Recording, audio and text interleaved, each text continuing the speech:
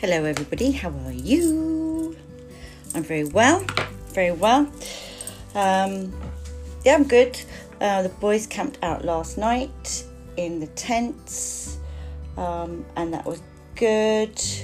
I didn't, and so I had a very peaceful night sleeping in the house. And so that was, quite lush. It was lovely. So I woke up this morning and obviously they'd been up for ages because I think sunrise is about 4:30 in the morning, and you've got your dawn chorus of birds singing very loudly. We've got obviously our foxes doing their chattering and whatever, mooching around, which I think they heard. So they'd been up for a fair few hours before I woke up. So I had a nice bit of a lie-in, and that was very nice. Really very nice indeed. Yeah, all good in the hood. So just a really nice, lovely Sunday. Not brilliant weather, I have to say, but quite humid. I'm just looking at a massive mosquito against my window. Go away, we don't want you. Oh, but yeah, that's the funny thing. So last night, we were sort of sat outside, as it was sort of the sun was setting, etc. And I had my citronella candles so that all of the bugs and stuff like that on. And my daughter, who gets bitten all the time, she always gets bitten, and she reacts really badly to being bitten. She's one of those people who just, the bite just gets raised. And anyway, so nobody else got bitten last night. She got bitten about 8 times. Bless her heart. I think she's just got that really, really nice sweet blood that they can sniff it out. So yeah, she was bitten a lot. So yeah. So it was all good. It was really nice. And then we went this morning. We went for a walk. I say this morning, I don't think it was really early afternoon. We went for a walk along the beach, along Deal Beach, even though it was quite grey clouds. It was quite humid, so we went for a walk along the beach, and towards up the pier. That was nice. They're socially distancing that, so you go up one way, everybody has to go up on the left, and then you come back on the right. It was all very cool. Really, really nice. The boys are suitably shattered. It's all good. Yeah, so all pretty wonderful. So now we are on Sonnet 113. 113. So let's have a look at this.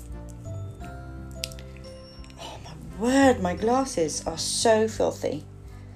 It's just like I've dipped my fingers in wax and smeared my fingers all over my glasses. Terrible. Okay. Since I left you, mine eye is in my mind, and that which governs me is to go about, doth part his function, and is partly blind, seems seeing, but effectually is out. For it no form delivers to the heart of bird, of flower, or shape which it doth latch. Of his quick objects hath the mind no part, nor his own vision holds what it doth catch.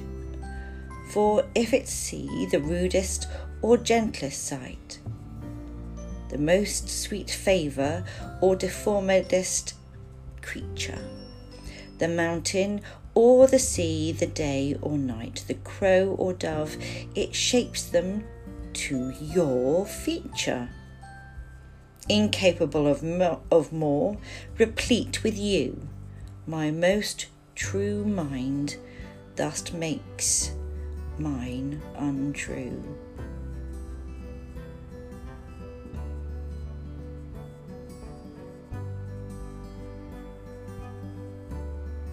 So, let's have a look through this and let's see what he's talking about. He's once again talking about just how affected he is by the fair youth. So, since I left you, mine eye is in my mind, and that which governs me to go about doth part his function, and is left partly blind. Seems seeing, but effectually is out. Since I left you, I am so absorbed in my own thoughts that I partly see where I'm going, and partly don't.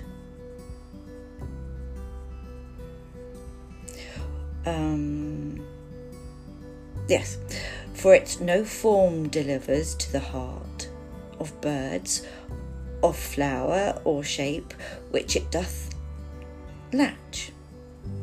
For my vision doesn't focus on the shapes of birds or flowers or anything else it lands on.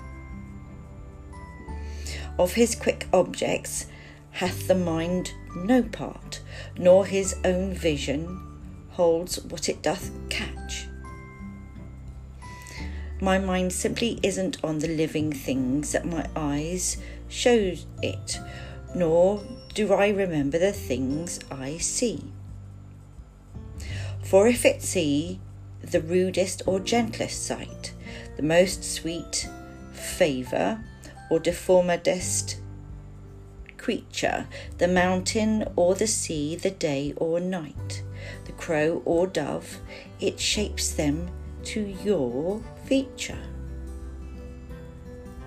For whether I see the rudest or the gentlest sight, the sweetest looking or the most deformed creature, the fat mountain or the sea, the day or the night, the crow or the dove, my vision shapes them so that they look like you.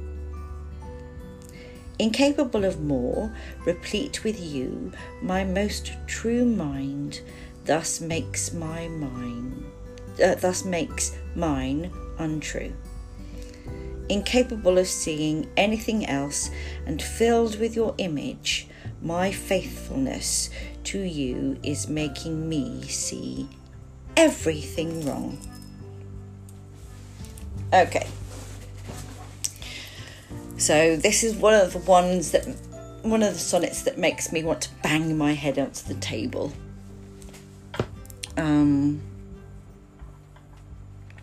Just because it's a bit silly, really. So he's, so what he's saying is because, so what he's saying is, since he last saw him, since he last saw the fair youth, everywhere he looks, everywhere he goes, all he can see is the fair youth in everything.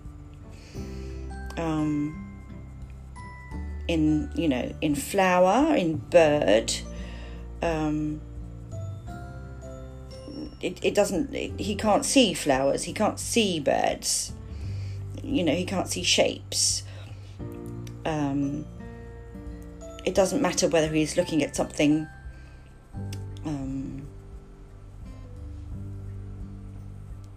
vaguely interesting or something very something very boring. It doesn't matter whether or not he's looking at beautiful or something very ugly. It doesn't matter if he's looking at a mountain or the sea, or if he's looking at something in the day or something at the night. It doesn't matter if he's looking at a crow or a dove. Everything that he looks at now looks like the fair youth. And that's because he is so utterly faithful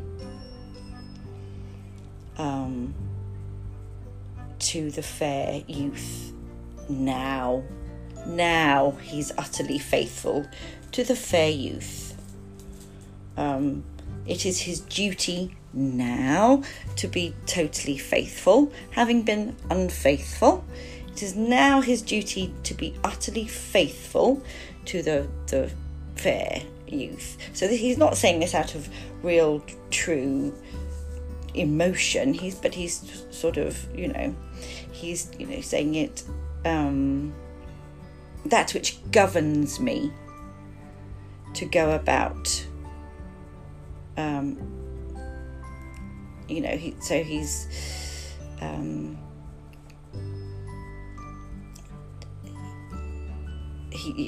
He's consumed by his thoughts, and he knows it's his duty to just focus on remaining faithful.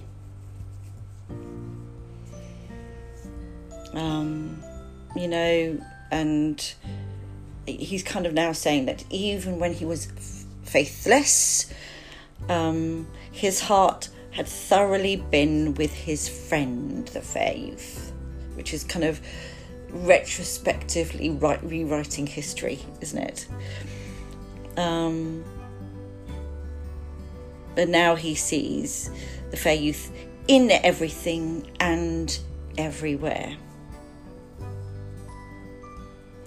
So there is now, and we can see it sort of building up from the sonnets before, there is this theme of totality, of his devotion to the fair youth as it sort of builds up, and we can see him firmly placing the fair youth back onto his pedestal. And it's very much like Shakespeare has been infected so that his eyes can't see properly, and they and his vision is completely has completely been narrowed. So all that he can see is this fair youth. He can't see any other distractions. There is no way that Shakespeare is going to be wandering off, finding anything that is going to be that is going to be absorbing him, his time or his affections, anything like that. It's just going to, all of his attention is going to be spent on the fair youth, which so I think probably there's been a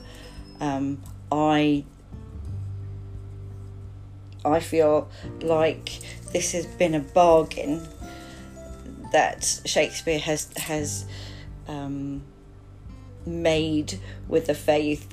When somebody's been unfaithful, it's I'm going to dedicate myself into showing you just how sorry I am, and all I'm going to do is make your life wonderful.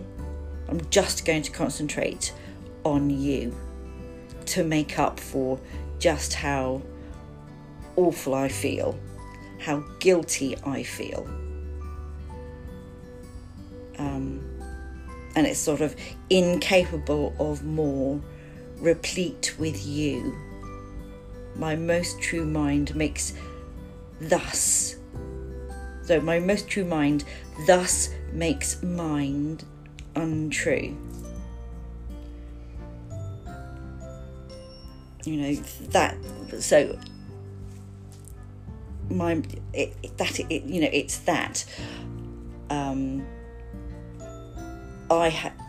My mind has to do this because this is all I can do to be whole with you.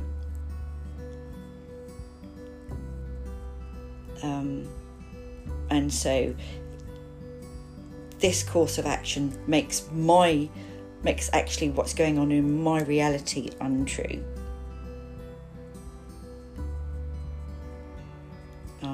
The problem is that actually that isn't reality. So eventually reality catches up with you, doesn't it? But we'll see. So that's what that's about. But obviously that's the bargain that Shakespeare has made with the fair youth, that he is just going to focus 100% on the fair youth. Right, so today's other poem is by somebody called Francisco X Alarcon, I think. Alarcon, I think that's how you pronounce it. And he was born on the 21st of February 1954, died 15th of January 2016. Was a Chicano, I think that's how you pronounce it, poet and educator. He was one of the few Chicano poets to have gained recognition while writing mostly in Spanish within the United States. His poems have also been translated into Irish and Swedish, which that is pretty, I want to say random, but I think it's dead cool. But get this, guys, in 1984 he was considered a suspect in the murder of a young man who was killed in the Golden Gate Park. Golden Gate, I think that's San Francisco, isn't it? There were massive problems with the investigations, and he said that he felt like if he had been white, that he would never have been a suspect. And there were sort of like allegations of homophobia by the police, you know, towards Francisco. And actually the real murderer confessed, and Francisco was cleared of all charges. He sued the police. So what he did say about poetry was he did not plan out his subject matter in advance. He allowed his poetry to form in an organic sense where the poem grows naturally from his own feeling. So I think, was that like Neruda? Did he say that as well, that it was all sort of a organic, free-flowing thing as well? I think I've got a feeling that he said that as well. Right, so this is called Words Are Birds. Words are birds that arrive with books and spring. They love clouds, the winds, and trees. Some words are messengers that come from far away, from distant lands. For them, there are no borders, only stars, moon, and sun. Some words are familiar, like canaries. Others are exotic, like the quetzal bird. Some can stand the cold, others migrate with the sun to the south. Some words die caged. They're difficult to translate. And others build nests, have chicks, warm them, feed them, teach them how to fly, and one day they go away in flocks. The letters on this page are the prints they leave by the sea.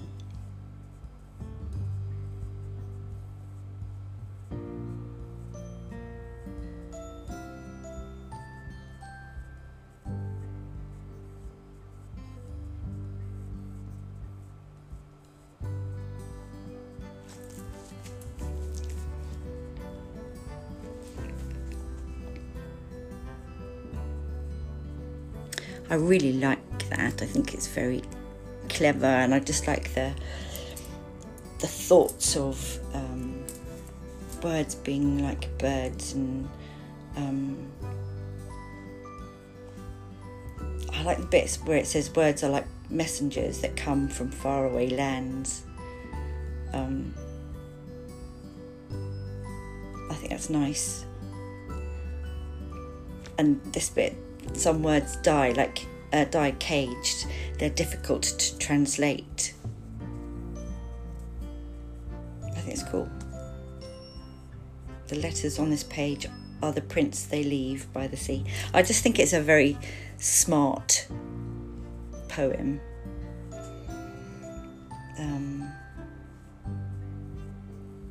About where words come from, and what happens to them. There's some really good podcasts about etymology, which is where words come from, how they begin. Mostly it's from the Latin, as my mum used to say, she's still alive, as my mum says. Sort of like things like cat o' nine tails, which is from when they used to whip people, or how to swing a cat, that type of thing, which is when they used to, it's big enough to swing a cat, that type of thing. That's what I'm trying to say, which is where they used to whip people with a cat o' nine tails, which is a whip that has knots on the bottom, and for it to be big enough, a room to be big enough to actually swing the whip around. That's where the phrase a room big enough to swing a cat in, rather than actually swinging an actual cat in. Don't do that. Cats don't like it. So I like all that sort of etymology of phrases and words and stuff like that. Yes, good. Right, so that is it for today. I will speak to you tomorrow. I hope you're okay. All is good in the hood. I keep saying that. I can only just apologise. It's just what I'm saying today. You take care. I want you to stay in, especially as it's raining. Stay in, out of the rain, apart from when you're out and about, getting your constitutional exercise, and stay well and stay gorgeous. Take care, guys. I'll speak to you tomorrow. Bye.